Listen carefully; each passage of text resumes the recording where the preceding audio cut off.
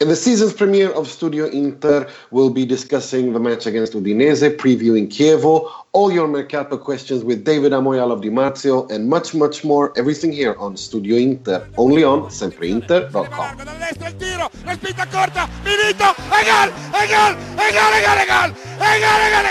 Attenzione, Ronaldo salta anche Marchegiani e mette dentro il 3-0. Andiamo, il principe entra in area, è solo, il tiro, è gol! Con Ronaldo a battere questo calcio di punizione molto lungo per Zamorano che gira bene al centro, attenzione, il destro, violentissimo, e lo spettacolare gol da parte di Zanetti. La prima squadra che vince qua è la nostra Inter, l'Inter vince, e dillo, campioni d'Europa, campioni d'Europa, campioni d'Europa, campioni d'Europa, campioni d'Europa, i più forti siamo noi. Benvenuti, welcome back, welcome to a new season, a new year, new season of Studio Inter, right here on sempreinter.com. I'm Niva Tavallaey-Roodsari, who's replacing Antonio D'Angelo, who we miss so much as the host, but I hope to not disappoint anyone. And with me today, I'm joined by the gentleman ultra himself, Mr. Richard Hall. Happy New Year, Richard. How's things? Happy New Year, guys. Yeah, I'm good. New year, new Nerazzurri maybe. But yeah, it's all good. How about yourself, Nima? How are you? I'm doing good. I'm kind of on that whole new Inter train as well. So we'll see what happens. I'm also joined from all the way over in the Middle East in Dubai, Mr. Mohammed Nassar, our preview writer. Hi, Mohammed. Hey, good. Hi guys. How's everything? All well? I'm good. How was the Christmas break? Was everything good? Yeah, all good. No football, but it was very good. Yeah, I that abstinent thing, and God bless the Premier League for that, because at least you get to see something during the Christmas break. Yeah, for sure. And all the way from Canada, Mr. Max DeLuca. Hi guys, how are ya? Good to have you. I hope you've had a nice break as well. Yeah, a little snowy here in Canada, as you would imagine, but all good. Yeah, it's been like that over there. I've seen some pictures from a friend who lives in over in Virginia in the U.S., and it looks like they're like completely snowed under. But I can imagine it's worse in Canada. Yeah, it was great getting up at 6:30 instead of watching Inter. Had to do the driveway last night. That was awesome. Yeah. I don't envy you. And we're also joined by the English manager of Gianluca Di Marzio's page, Mr. David Amoyal. Welcome, David. Great to be on, guys. I'm excited to be on, especially at a time that Inter is doing so well. So it's good. Yeah, it's great to have you on finally for once when Inter are doing good. Instead of talking crisis, we're talking something positive, maybe. Well, before we get into the Udinese match, we've shuffled things around a little bit. We're actually going to do we're actually going to bring David on. We've brought David on to discuss the Mercato, and since we put it up on Facebook and Twitter, David, it's been raining in questions for you. Something like 30-40 questions for you. We won't be able to go through them all, unfortunately. But I wanted to ask you myself, because we've spoken a little. I've seen you discuss a little bit the price tag on Gagliardini, and you've been answering a bit of questions on that, because a lot of people, myself included, think that 28 million is a little bit too much for a guy who's had maybe 4 months that have been really good. But what are you? It's a great question. I've been getting a lot of these. So I'm just going to break it down in like two ways. Let's talk first about the length of time that he's been in Serie A and why that is, important to his fee. And then we'll get into, if his fee's too much or not. So, I think a big driver in this is how well we've seen players like Dybala and Romagnoli do when they went to a big club after a short period of time in Serie A. And I'm not saying, Gagliardini is as good as them, but I just think now Serie A clubs realize how important prospects are, because you can buy them, you don't have to pay them high wages. Sure, the transfer fee may be a lot, but you're getting a player on low wages that you can always sell down the road for a higher price. I mean, we saw both Romagnoli and Dybala's transfer fees, which seemed very high when they arrived there already worth more. So maybe that'll happen with Gagliardini too. Now, Dybala and Romagnoli had a full season in Serie A, Gagliardini just about half. But at the same time, he has a lot of suitors that were after him. Milan, Juve, Napoli a little bit were after him. So Inter had, a lot of competition, which drives up the price and gives them urgency to get the deal done sooner. So, in a different world, he probably would have played the full season, and then in the summer, been a lot of bids. But I think because we saw so many young players do well, Inter had to bite the bullet now. As far as the fee, for me, I always look, is this fee going to prevent Inter from making any other moves? And the answer is likely no. I mean, we've seen Suning spend so much last summer. The restrictions with FFP are going to be lifted or eased next summer. So to me, the fact that they spend so much on Gagliardini, it's not like it's going to allow them, to not sign another player.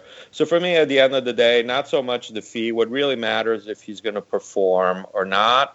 If he's a bust, sure, it'll be money wasted. If he does well, he's a good investment down the road. And even if he's a bust, the Inter can always buy someone else anyways. That's a very interesting analysis.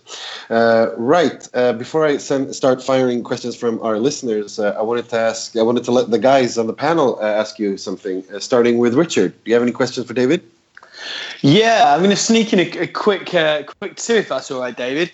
One of them's a bit more hyperbole and a bit more over the top and a bit more mainstream that's been in there, but I'm just interested to see if there's any truth in that rumour about Andrea Belotti going to the Premier League, and if that was anything that was just paper talk or if it was substantiated.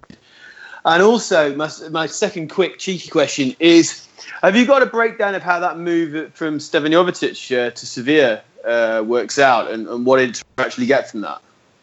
Sounds great. And first of all, Richard, Happy New Year. I love your site, man. So much great stuff David. On there. Everyone should be reading that.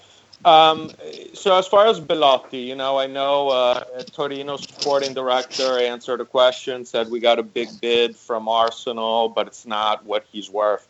I mean, I'm not sure if he's referring to a recent bid, which I don't know of, but I know Arsenal and some other Premier League clubs have been looking at him for a while. Now, he's been great. He's only 23, has had a, great track record in Serie A. To me, in a way, I compare him to Icardi in the sense that he scores a ton of goals on teams that never went, particularly high in the standings, and that, to me, is a plus. On the other hand, we've seen a lot of Serie A players, struggle going to the Premier League, so it's going to be interesting to see if a club's going to be willing to make a huge bid for him. Torino put that exit clause for €100 million, valid only outside Serie A, and to me that was just put so Juve or say someone like Napoli or Milan, tried to sign him. They want to kind of have more control over what can happen. I think, in the summer, if a club comes with like a big bid, even below the exit clause and it's broad, I certainly think they would consider it. Torino's in pretty good financial shape. Last summer they asked Napoli not to pay for Maximovic right away. They asked them to pay in the next fiscal year, so that's in how good a shape they are. But, if a huge bid for Belotti comes in, I think they'd probably accept. As far as Jovetic, it sounds like he is going to go on loan with option to buy. Inter paid $15 million. To buy him from Manchester City. The hope is he goes to La Liga, where he's expected to do well, a league that should fit his talent, and then someone's going to be willing to pay that amount. Yeah, as a matter of fact, David, just right now, Gianluca tweeted that Jovetic has agreed or Inter has agreed terms with Sevilla for Jovetic's transfer for 14 million on a loan with or not 14 million, but loan with a 14 million option to buy. So. As you said. Right. Yep. I was going to go on. Let's go on. Mohammed, do you have any questions for David? Just a hypothetical one. Who he reckons, David, who do you reckon between Ranocchia and Andrioli is more marketable for Inter? Like, what value can we possibly get more out of if we decide to sell one of the two? Well, I think, the issue with Ranocchia is he earns considerably more than Andreoli. So, you would probably, the best you could do with Ranocchia is probably loan him and get the other team to pay most, if not all, of his wages. I think Andreoli's contract expires at the end of the season. If you're moving him, you're getting a little bit back. I'm sure Inter, is going to have more urgency to sell or loan either or both of them, because I have a feeling Medel is going to move more to the defense with Gagliardini coming in. So I think with Ranocchia, your best hope is to get a team to pay all of his wages for this season. Considering he's been linked to Palermo and Sassuolo, even that may be difficult. Okay. Yeah. Sorry to burst your bubble. It's just a tough one. Speaking of that, I got to jump in here because we're talking about players that Inter fans and want to get rid of. This Burnley's interest in Nagatomo, how highly do you rate that? Because we've got so many questions about that. People are like really happy when Gianluca tweeted that. Like people were like, he shouldn't do that, because people were like genuinely like over the moon about that. Yeah. Like, is it happening? Is he finally leaving? It looks like it's certainly possible. Inter would certainly be very happy to let him go, especially because they seem much more keen on keeping D'Ambrosio long term. So there's definitely interest there. The good thing that I can say for Inter fans is that, in the past, there's only excitement on players like him leaving. And now I think there can be genuine excitement on even players coming in.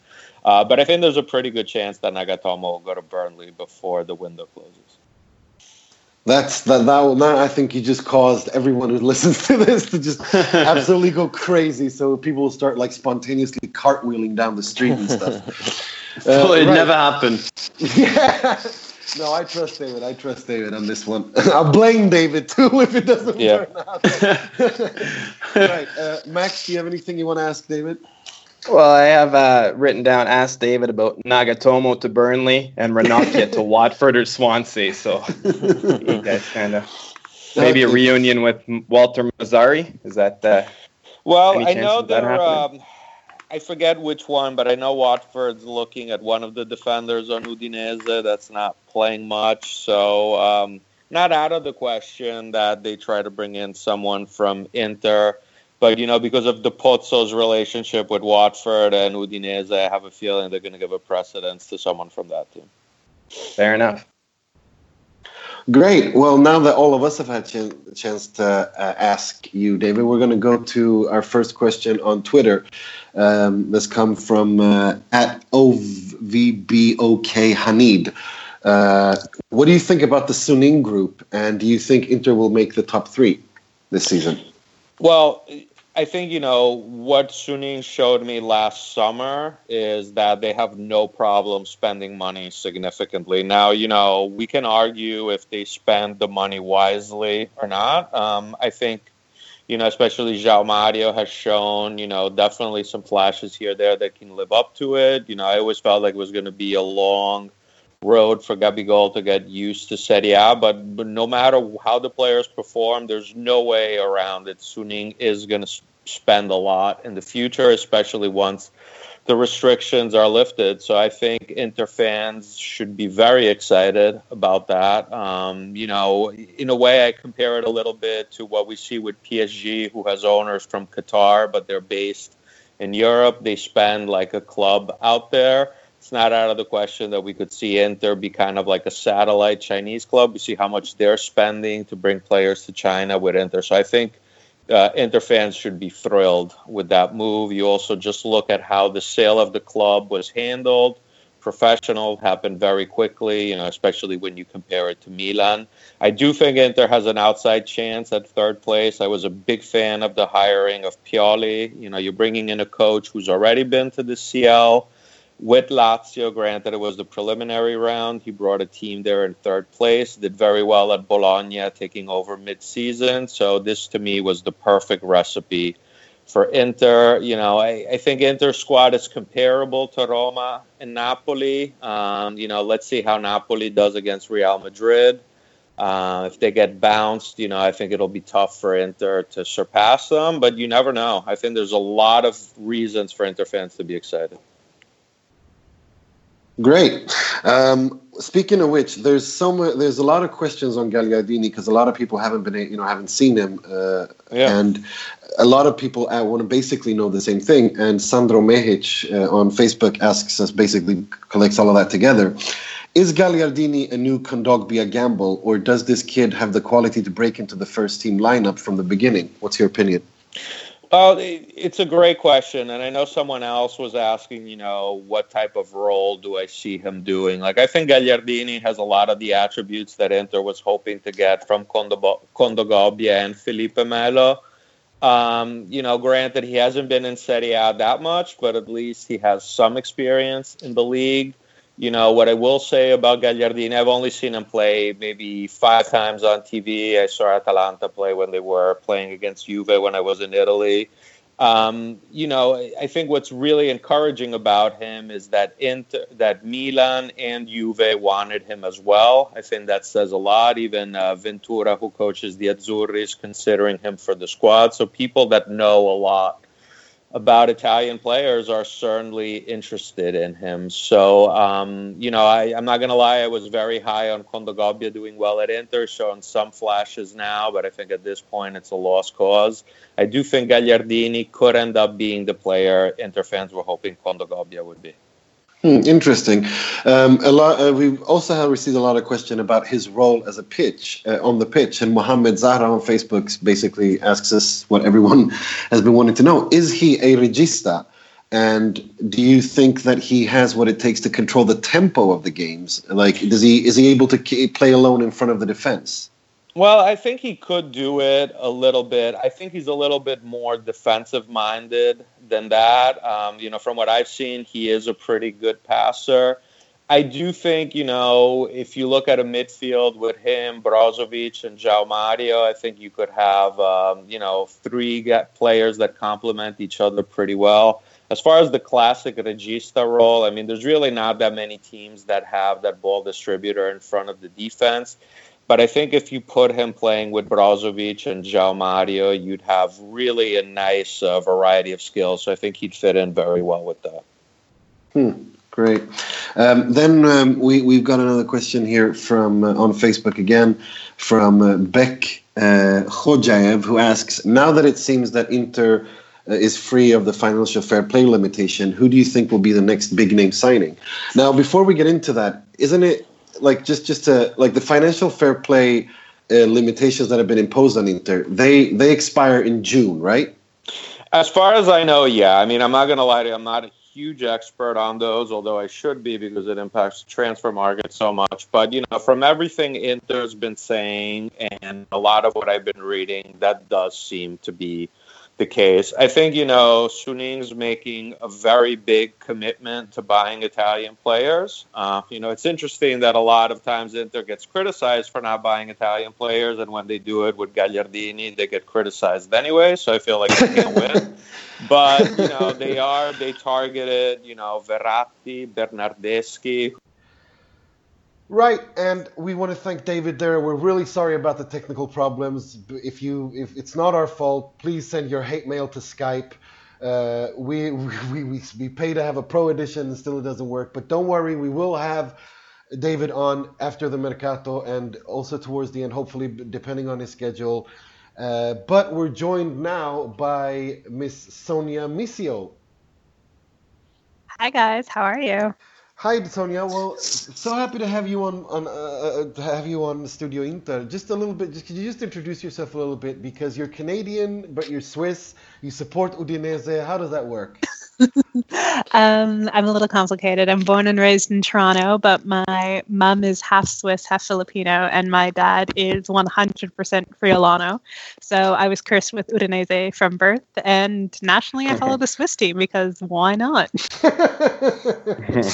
Yes, why not? Why not? Well, I guess Friuli is close to Switzerland, so I don't know. There you go. Yeah, we share Alps. It's fine. Okay, well, let's get back to the reason why you're here. Inter against Udinese at the Dacia Stadium, the former Stadio Friuli. was a game where Udinese dominated for the first 45 minutes, or at least looked to be the team in edge, and then from nothing Inter equalized. How angry were you, or when Perisic scored that goal, equalizer? Did you feel that this was going to go pear-shaped then? I think every game is going to go pear-shaped, let's face it. But I also feel like Skype was trying to help you guys out by not connecting me, just so I wouldn't scream at you for this entire interview. It was such a frustrating game, because it's one thing, that's the problem with Udinese. It's one thing if they just played crap the entire time and you're like, oh, well, they're going to lose this. But they played so well. They had, so many opportunities, so many chances on goal. Things just weren't going their way. And I mean, we're still in the top 10 as of 40 minutes ago. I don't know if that's changed yet, but it was a frustrating game. I was hoping that we'd come into the new year and it would be like, when was it, 2010, 2011, where we won every single game after the Christmas break, and then we somehow made it into Champions League. I was kind of hoping that it was going to be this renaissance and rebirth into that, and it wasn't. So thanks a lot, guys. Appreciate it. Don't blame us. Send your hate mail to Ivan Perisic. Or your goalkeeper, who is our former savior. So, just no positives in this game. It was... Speaking of goalkeepers, some Italian outlets said that Inter didn't deserve to win that game, and it was thanks to Carnesi's having an absolute horrible game that Udinese lost. Do you agree with that? No, I think Udinese in general are to blame. I mean, you can look at it in so many ways, but at the end of the day, they had so many opportunities in that first half, and we're not touching on the second half. We're not talking about that at all. That's my only rule for this chat. Okay. But if you can't put the ball in the back of the net when you have that many opportunities, and their defending was not bad. I mean, I wouldn't say it was great, but they were giving Inter some, a little bit of a wall to deal with, and they couldn't finish it. And they looked so promising in the first 20 minutes too. And Fofana's sort of been our guy who's kind of come out of nowhere, and he's sort of been, the one to watch, and he helped with the assist, but still nothing. So it sounds like you had a pretty awful Sunday, because given how the time difference, that started 6 a.m. in the morning, and then you have to watch it. So Sunday sucked for you. It sucked being Sonia Missio yesterday then, I guess. Yeah, you guys you're just rolling it on to Monday too, so thanks. But what's next for Udinese now? I mean, after Di Natale, Di Natale stuck around until you got that new stadium, which I got to say, I think is awesome. It is. It's fantastic, I think. It's absolutely superb. Yeah. Looks beautiful. And, have you been there? I was there 2 or 3 years ago while it was still under construction, so I'm really excited to get out probably next fall, the start of next season, to go see it. But even under construction, the stadium in general is beautiful. You have that view of the Alps, and it's so different than any other Italian stadium that I've been to, because they also have the official fan store right there too, so you don't have all of the parking lot booths set up. So they really try to make the fan experience above and beyond any other stadium. So they offer things like free Wi-Fi and little things like that you don't really see the same sort of interaction, or go take a selfie here and they'll retweet it. So I think Udinese has been doing a lot to kind of mobilize their fan base a bit more. I just wish that they were putting the same effort into their team. Good Wi-Fi in an Italian stadium. That's amazing. I didn't know that. You have no idea. Well, I can't use my phone at Toronto Stadium. BMO Field has a terrible reception. So that's on my top of my list for great things about Stadio Friuli. I refuse to call it by its new name. Sonia, sorry. Go for it. Go for it. Yeah, it's Richard here. Just a quick one. Udinese, we've always been a little bit like that with the stadium, as far as I remember, because I think even when the Friuli was all first built and then refurbed, I think it's back in the 70s, wasn't it? Even then it had a gym and a section for martial arts, and they've always been a pretty forward-thinking club. Does that come across?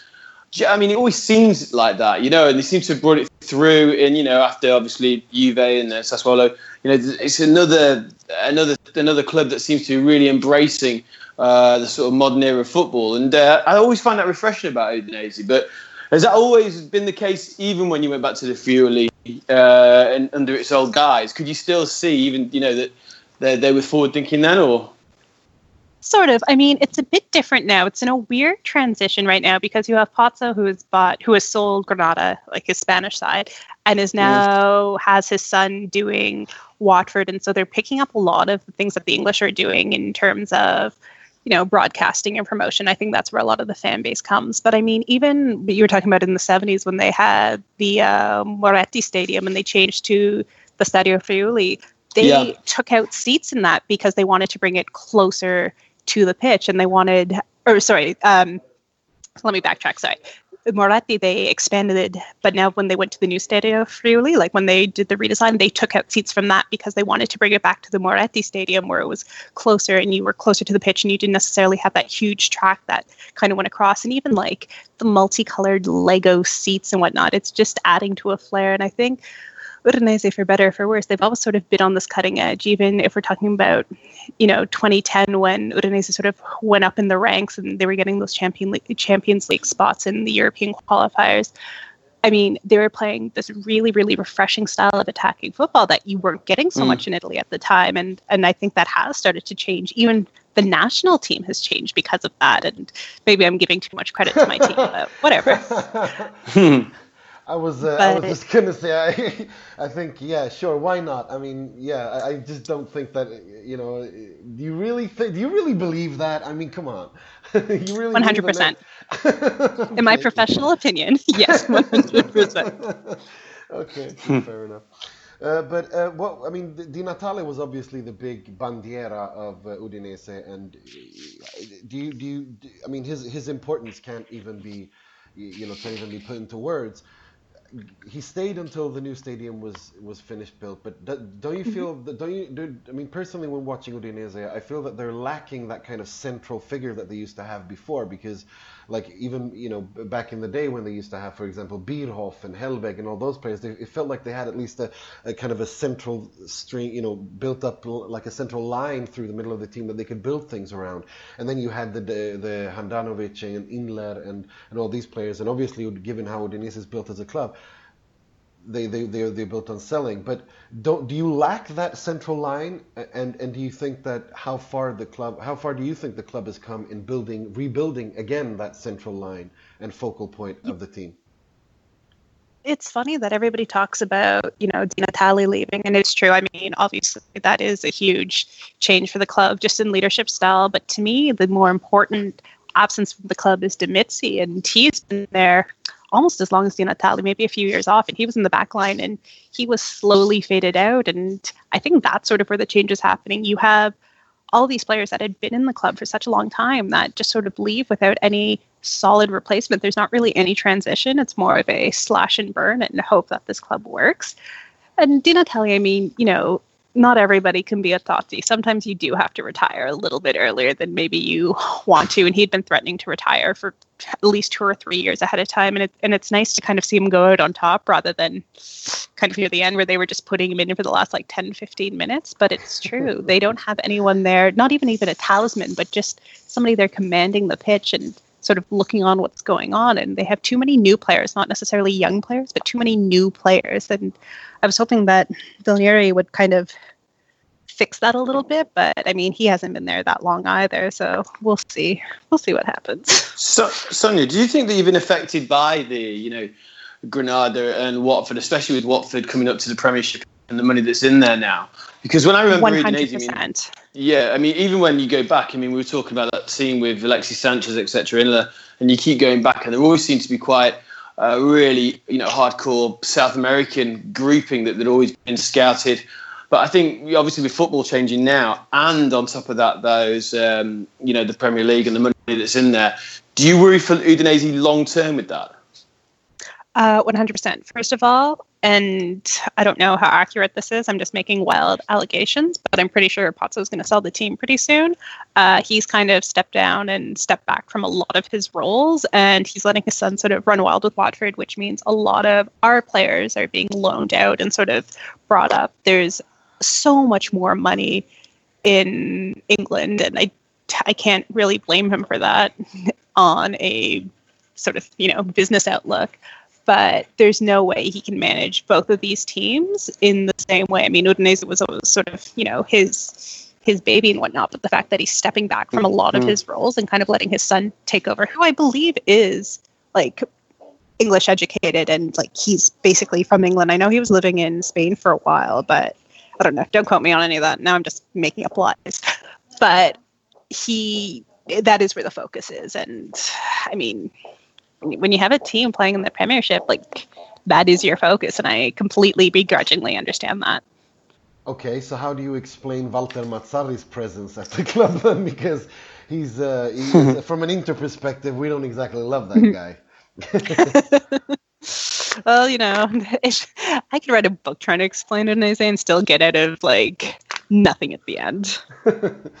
Mohammed, do you have any questions for Sonia?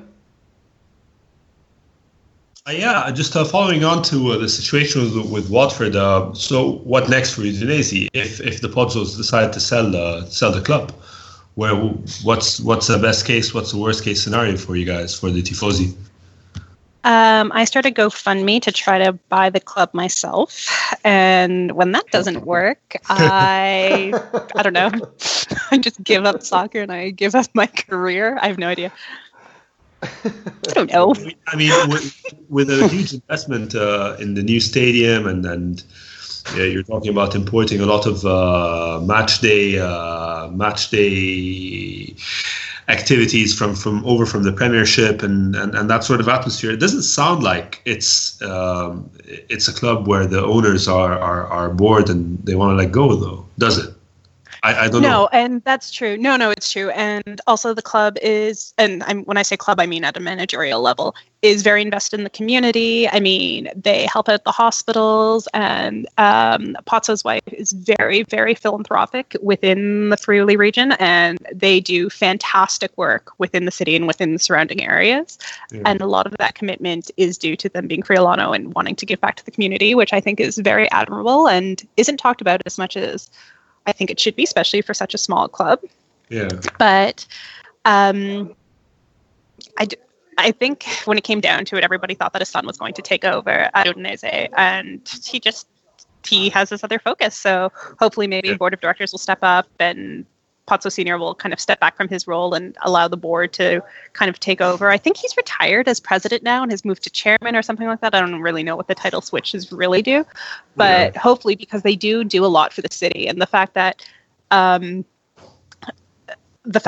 this new stadium and all these new programs that are being put in, they have a huge youth program that they're really promoting. They have a women's team that they put so much support behind, more so than I've noticed any other Italian team play. I mean, their emblem is still like a girl running with a ponytail, but whatever. I mean, I'll pick my battles on that one. So they are investing a lot, but I'm just hoping that they will also invest in their first team. Yeah, it translates into the actual first team. And speaking of which, for you at this point in time, halfway through the season, where do you wish the team ends up realistically, and where do you think they'll end up? To be honest, I made a bet with Dove Schiavone of Forza Italia Football that we would beat Chievo. So just as long as we finish above Chievo, that's all I care. And for a while, it was actually kind of scary. But I think right now we are like goal difference ahead of them. But that is all I care about, finishing above Chievo. You're rooting for Inter on Saturday then, no? Yeah, there you go. So your hatred of Inter will fade away on Saturday night. That's good to know. Good timing for you guys. Yeah, exactly. Hey, there's a plan. It might not seem that way, but there is a plan. Max, do you have there isn't a plan in Italian soccer. Max, do you have anything you want to ask Sonia before we let her go? Is this a Studio Inter record for most Canadians on the pod? Probably, yeah, I think so. At the same time, got two on here. Yeah. At the same time, yeah, it's great. There we go. Wait, sorry, who's the Canadian? That would be me. Where are you from? London. Oh, London, Ontario. Yeah, not that London, the other London. No, I know. I'm a Western grad. Nice, there you go. So yeah, I lived in London for a year, did my master's there. Yeah, I love it. It's a good university town for sure. Oh, for sure, yeah. I got a question about Zapata. Thought he was the best player on the pitch in the first half. I have a few questions. you guys have an option to purchase from Napoli after the first year. Are you guys going to take up that option, in your opinion? I don't know. I don't think he's quite at the level that they had anticipated him to be. I don't think he scores as many goals as that they were hoping for. That said, he's still probably our best player until Fofana kind of steps up to the plate a bit more. But I hope so. I hope so, just for a little bit more consistency and, seeing people's names more than one season. But as of right now, I don't know if he's performing quite at the level that they had anticipated. Okay, fair enough. Yeah, I thought he was all over the pitch in the first half. He hit the post and he kind of wasted a couple chances. That goes kind of to your point. But yeah, I thought he ran our fullbacks ragged. For sure. Thank you so much, Sonia, for coming on. And I just wanted to plug a little bit because you started a new site recently. Could you tell us a little bit about that and where people can find you on Twitter? Yes. So me and my co-founder, Kirsten, has started a new site called Unusual Efforts, which publishes sort of any sort of soccer related items, but all of our writers are either women, cis or trans, or people who identify as a non-binary gender, which is kind of cool because you get stories from a whole bunch of different perspectives, which you wouldn't normally get. And we also have fantastic art. Like, I cannot promote the art enough because it's incredible. So you can find us at www.unusualefforts.com, and you can find me on Twitter at Sonia Missio, and I'm usually just yelling about Udinese. I apologize in advance. Well, thank you so much for coming on. It was great to have you on, and well, I hope that you're happy on Saturday night, and Dov Schiavone is miserable when his Chievo loses to Inter. I hope so too. That's just the dream in life. Thanks, Sonia. Thanks, boys. Have a good day. Thanks. Bye. Bye. Ciao. Right. Let's swiftly move on to the Chievo game, which we were talking about a little bit, and we're going to do a little bit different this season. We're starting this season, or this side of 2017, meaning that we will. Basically, what we will do is that when we preview every game, Mohamed Nassar, who writes our previews on SempreInter.com, will give us a little sneak peek of his preview that will be coming out on the site a couple of days. So take it away, Mohamed. All right. So Saturday, another probably winnable game for Inter against Chievo back at home at the San Siro.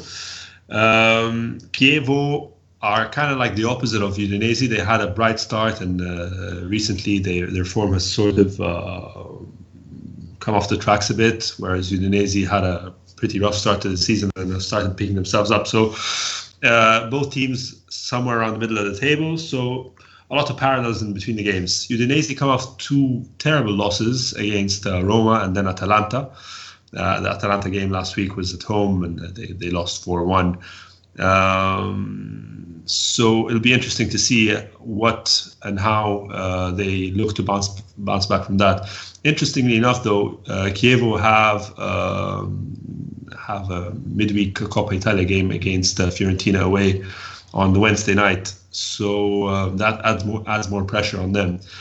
For Inter, for us, it looks pretty straightforward. The only problem that we have to deal with is Brozovic's suspension, and it's interesting because speaking to Inter Channel after the game, Pioli was asked why or if he's ever going to play João Mario and Banega together, and he said that they previously played together, but that was in the presence of Medel. But next week we have Brozovic suspended, so it'll all depend on that. So it'll be interesting to see how he sets up the midfield, whether Medel comes in midfield or he remains, as a lot of people suspect, a centre back in Pioli's eyes. And we start off with Kondogbia, João Mario and Banega in the centre of the pitch. We'll see, but all in all, it's a very, very winnable game. 5 in a row. Make it happen, boys. Forza Inter.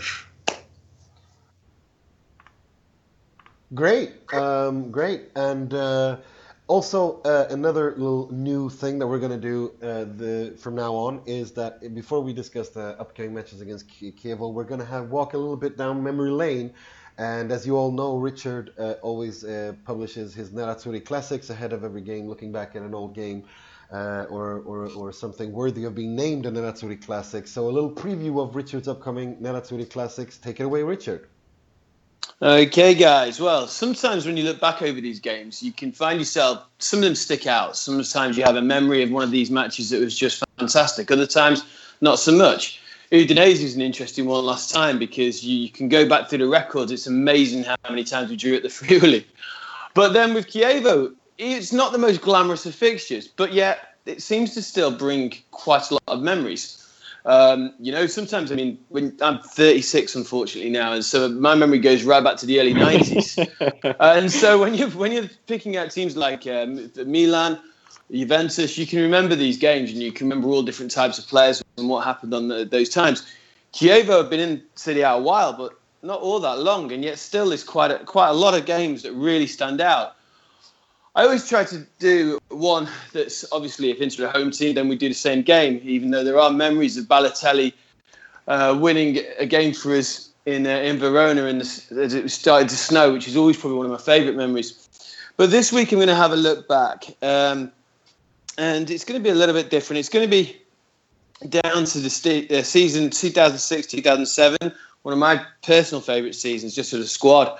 Even then, people like Francesco Toldo, Cambiasso, Recoba, Zanetti, Stankovic, we can go on forever with these. Even Zlatan, Julio Cruz, Adriano, Julio Cesar, of course, Vieira. It was that time, when Juventus were in Serie B, everybody was happy. Italy had just won the World Cup. And, but saying that, we did have some players who, you might not want to remember as much. To be honest, Ibrahim Marafui never really struck it home. Attila Ficori, never the greatest. Neither was Nima's fellow Swede. Going to get this wrong actually. Goran Slavkovsky. And we also had Leonardo Bonucci. As well that season. Wow. We didn't need him, so we got rid of him and kept hold of Olivier Dacour. So the point being was that season though, we'd started the season well. Beating Fiorentina 3-2 away, which was always good. Beating Roma as well. And we'd drawn with Sampdoria 1-1. And then came the game at home against Chievo. And it's an absolute classic. And one of my favourite players, never mind about Inter, just probably of all time, just for how deadly he was. Hernan Crespo managed to get us into the lead. And then we doubled it with one to Samuel. And I'm not telling you about the goals because you have to read the article for that. And watch the clip. Then Stankovic then took us 3-0 ahead. But after that, you're looking at Pellissier scored and came back. Trevocchi came back and got another. And then Crespo scored. So he just took us out of reach. But it was still in the last minute. Brighi got one back. And it was 4-3 to Inter. And I remember that game. It was a superb season. It was a fantastic match. And obviously that season Inter went on to win it, and I always remember because I was there when we lifted the Scudetto against Torino right at the end of the season. So that's my Nerazzurri Classic, which we'll talk a bit more, obviously, about the goals in those games, and also we'll put a little clip on there so you guys can watch that back. That's great, and that will come up in a few days' time together with Mo's preview. And I gotta say, the exclusive stuff you guys do, and also Max's 5 things we learned or 10 things we learned, together with Thomas's tactical analysis. I just love reading those things. I think you guys do a fantastic job. And if you listeners haven't checked it out, you must read all these pieces because they're excellent. Right, speaking of the Chievo game, Max, what do you expect going into this game? Do you think Banega will play as the trequartista, or do you think João Mario will start? Given that Brozovic is suspended, what do you think will happen there? I hope João Mario starts. Again, he proved decisive coming on as a second half substitute against Udinese. I thought his set piece delivery to the back post to Perisic was sublime. He tried it earlier on a free kick delivery, but he got it too close to the keeper, and the keeper made a leaping catch. But I'm kind of drinking the João Mario Kool-Aid, as you guys know. I think he's fantastic. I think he's been worth the money, and I hope he gets every chance he gets. So I want to see him start. Banega kind of disappointed me last week. I think he was our worst player, to tell you the truth. Yeah, it's hard to disagree with that, especially when he missed that absolute sitter in the second half. Yeah. Richard, what are your thoughts? Yeah, I'm hopeful, to be honest. I think we're following a bit of a pattern at the moment under Pioli. We don't always have to play at our best to get a result. I like the way that even when we're showing more character, against Udinese, when that first half, in the first sort of 10 minutes, wasn't the worst I've ever seen us start. But as soon as Udinese scored, we did seem to just drop heads a little bit. But many, many times under previous coaches, previous regimes, we would have dropped our heads, and we didn't in that game, and we came back. And, it's not always, as I said, with the most fantastic quality, but we are showing that resolve. And against Chievo, I expect the same thing again. I think Pioli will have them well organised. And two things. One, just the strength of the squad now, the strength of the bench. Okay, there's some deadwood, which you know about, but as you were saying, João Mario coming on, the players that we have got that can come on and influence this game are fantastic. And even when people, like in the last game, when Candreva and Perisic didn't originally get into the game, they've got they're experienced enough and they've got the mentality to do that. Icardi's, working harder and harder, and we haven't, just don't have a problem with him at all. And when you watched Chievo's performance against Atalanta this weekend, it's hard not to see a result, especially at home. So I'm actually hoping for a bit of a convincing win. It'd be nice to see him to go out and get it done early and have it in a convincing win to carry on the good form in the new year. Yes, please. Right. If we should just basically just start with our predictions. Mohammed, what do you predict the scoreline will be, and who are your goal scorers? Yeah, just like Richard said, right now I'm hoping for a convincing win. I'm hoping for the return of the clean sheet. So I'm wishing for at least a 2, if not a 3-0 for Inter. I'm hoping Icardi gets on the score sheet and starts really cementing his place as the front runner for the Capocannonieri. And then maybe Brozovic can't, because he's suspended. Maybe Candreva can score a goal from the right. We'll see. Nice one, Richard. What are your predictions and scoreline and score goal scorers? Yeah, well, hopefully, as I was saying, very similar there. I'd go for 3-0. I'd like to see a convincing win, like Icardi again. Hopefully, a brace maybe from him.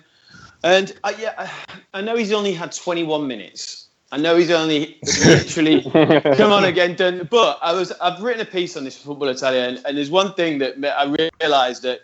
So I'm quoting myself, which is a bit wrong, but it is something that I really made me notice. Right, Gabigol has played 21 minutes of football, and he has made us stand on the edge of our seats. He's made us stand. He's done more for us in 21 minutes of football than some of the dead would have done in 3 seasons.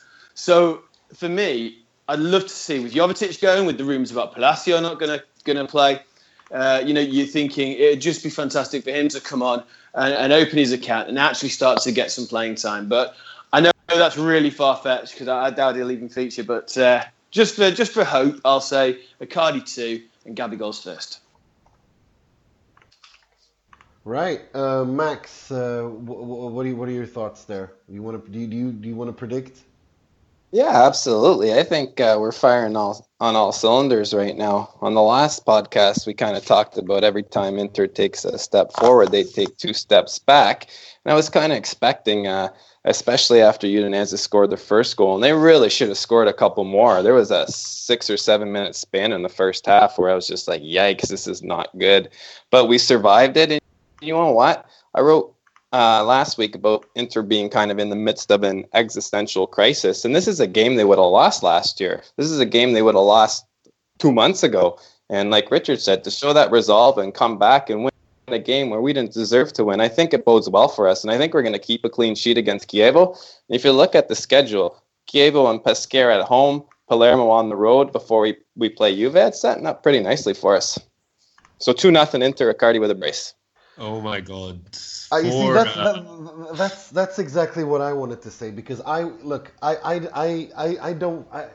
last time we played these guys was in the beginning of the season in the De Boer debacle. That first game where he just his coaching just made me want to pull out my hairs one by one with a pair of tweezers and a blowtorch. And I was so angry. So what I want revenge. This is at the San Siro. I want to see Icardi score 4 goals. I want to see us completely run them over, then turn the car around, run them over again, and then back over. I want to see them asfaltati, like the Italians say. I want to see. You know what I'm gonna say? I'm gonna do a Antonio. I don't know. Maybe it's the Studio Inter host sickness. I'm gonna say 7-0. Icardi 4 goals. Gagliardini 3 goals if he's done. I want to see a black and blue festival at the San Siro. No. You know what? No. Icardi 4 goals. 2 goals Gabigol, and 1 goal Gagliardini. I want to see us annihilate these people. Chievo. That's what I want to see. I want revenge. I want Walter Birsa to cry when he returns to the San Siro. Like, because I still that defeat against Chievo is still very much haunting me. Like, it's still pissing me. Like, I can't still get over it. And no. That's what I want to see. So that's my prediction. I know it's very unlikely to happen, but 7-0, 4 goals Icardi, 2 goals Gagliardini, 1 goal Gabigol. Boom, done, in, get in. Speaking of Walter Birsa, isn't it really annoying when ex-Milan players go to provincial teams and play like they're playing the fucking derby against us every match afterwards? You know what pisses me off the most, though, is because of the fact that De Boer made Birsa look so good in that game against Inter. He's been playing like as if, he's actually started believing that he's an actual good football player. And that's been pissing me off because he's gotten the confidence he needed. So he should be thanking De Boer for this, this renaissance he's had. Because he's really not that good, and he's been amazing since then. And it's just annoying me, because he's not good. Like, return to being, scheduled programming, return to being crap.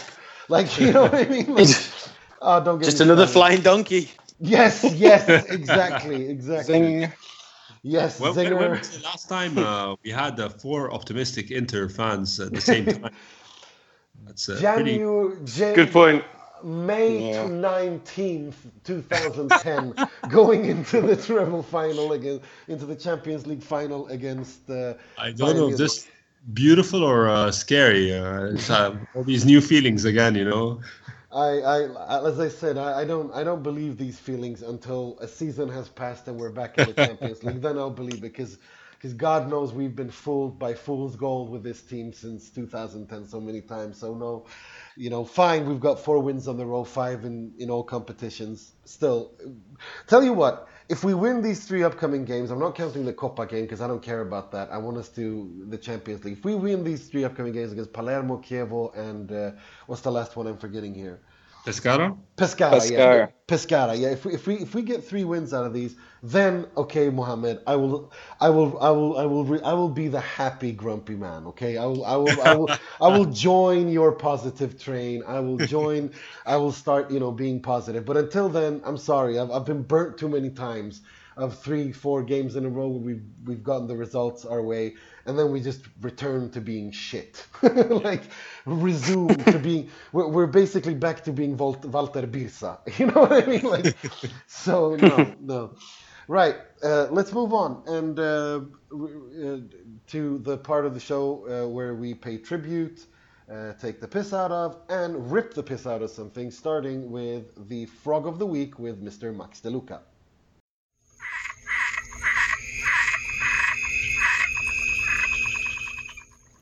Well, there's no real front runner this week, like the Pray for Gundogan on our last pod, but there are some decent ones. How about Michael Owen fat shaming Ronaldo? That is the best one. I'm I'm so glad you brought that up because I was crying. I couldn't believe he actually tweeted that. Like, you don't really need. Yeah. It's like nothing really needs to be said there, It was hilarious. I couldn't believe he actually tweeted that out. It's like Michael Owen never struck me as the most intelligent guy in the world, but he never, struck me as a complete buffoon either. But ever since he's got this gig at, is it Sky Sports? He just, stupid. He's awful. He just keeps stupid shit just keeps flying out of his mouth. It's like he's a fountain of retardation. I mean, it's just, will somebody give this guy a shovel? Because I mean, he's just digging himself deeper and deeper. Oh, especially as Ronaldo has that hyperactive thyroid, whatever, and so I mean, it was an iconic picture of Ronaldo getting the award with the phenomenal Zidane feet. Like, what a picture it was, and he has to go ruin it with that terrible comment. I couldn't believe it. Yeah, Michael Owen, definitely the frog of the week. I definitely vote for that one. You want to go with that? Okay. Yeah, I think you just hit the hammer on the head with that one. What do you guys say, Richard? Do we even need to listen to anything else? Because I mean, what do you? No, that's all said and done. That was ridiculous, and you can't answer that. You just can't answer it. Brilliant. Right, let's move to the negative side of things with this week's Moji with Mr. Mohammed Nassar.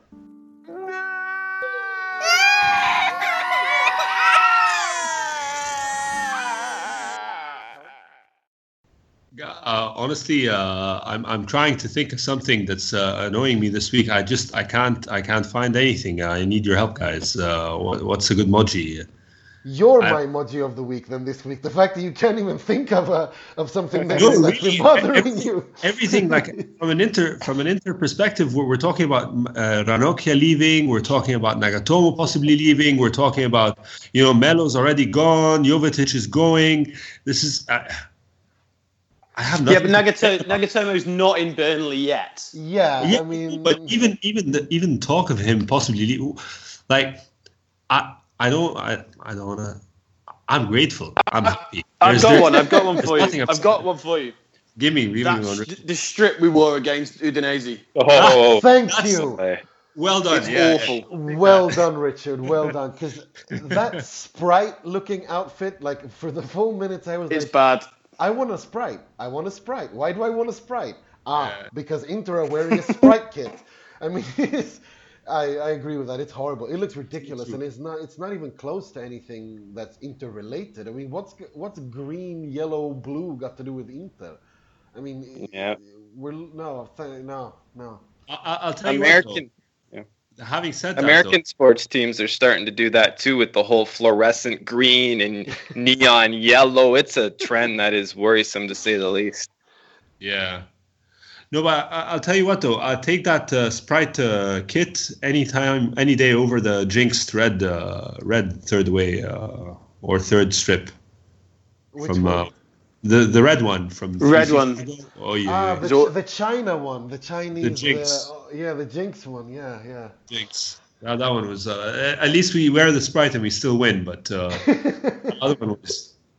No, but you're definitely right, Richard. I don't know who was thinking where at Nike when they commissioned that one. It's a joke. It's a bad one. Don't they also do the Barcelona one that looks like ice cream, like an ice cream wrapper? The yellow and red and orange one that just makes me want a Solero or some other ice cream like. Yeah, Nike's got those really far out third kits. The Manchester City ones, purple and yellow as well, right? Yeah, I think someone's doing mushrooms or some other hallucinogenics or something else because it's very 1990s techno, like outfit gear in the middle of the forest dancing to a trance kind of, I don't know. Yeah, right. Let's move to the positive things of this week with this week's Moratti, presented by myself. Oh my God, he is beautiful! He is beautiful, yeah! I am going to go with the new Inter. We've been waiting for this ever since Thohir, or ever actually since Moratti spoke about bringing in a Chinese owner, which never materialized. We've been waiting for the new Inter this, the new Inter that. And when Thohir came in, that was supposed to be the new Inter. Sure, a lot of things changed, but nothing on the sporting side of things. But with Suning, we're finally actually seeing things happen. Exactly like you said, Mohammed. Jovetic is almost gone, although I like him, but still he's a fringe player. He's not playing for us. Melo is gone. Nagatomo's on his way out. Ranocchia is rumored to be on his way out. And we're bringing in young talent. Gagliardini, I mean, he's the second highest rated in this season's Gazzetta dello Sport in their player ratings. People have been all fire about him. There's talk of Ricardo Rodriguez from Wolfsburg, who half of Europe is after. There's Suning are talking about Verratti. You know, his agent has confirmed that Inter want Verratti. There's Bernardeschi, and we actually have, and also thanks to the financial deals and sponsorship deals that Suning have done, financial fair play is no longer an issue. They've sorted that shit out. So for me, this week's Moratti is Suning and their implementation of the new Inter. God bless it and long may it reign. Yeah. Well, don't you think things are going a little too well, though? I hate to be like, we're in Teresi. This is maybe things are going a little too well. But like you said, maybe this is the start of a golden era. Having said that, I was really worried that should I jinx it and say stuff like that. But given how my jinxes have been going so well recently, I say that Banega is shit and he scores a goal. I say that Nagatomo's crap and he's amazing. I mean, so I'm kind of, I don't know, I'm just reversing. I'm sort of hoping that maybe me saying that Suning is doing well. Maybe that, I don't know. I'm just hoping here. I'm just I'm grasping at straws here. Right. That was a great show, and we're really sorry that with the technical problems that we weren't able to bring you all of the questions that you asked David. But we promise you, and David promised us that he will come back before the Mercato closes or just after the Mercato closes, to go through all of that, to go through all the questions and more with us, to answer all your questions. Right. With that, I'd like to thank Richard, Mohammed, and Max for joining me this week. Hope you guys. Cheers, guys. Thanks, as guys. Always. And as always, my name is Dima Tavalli Ruzzari, and as always, sempre e solo Forza Inter.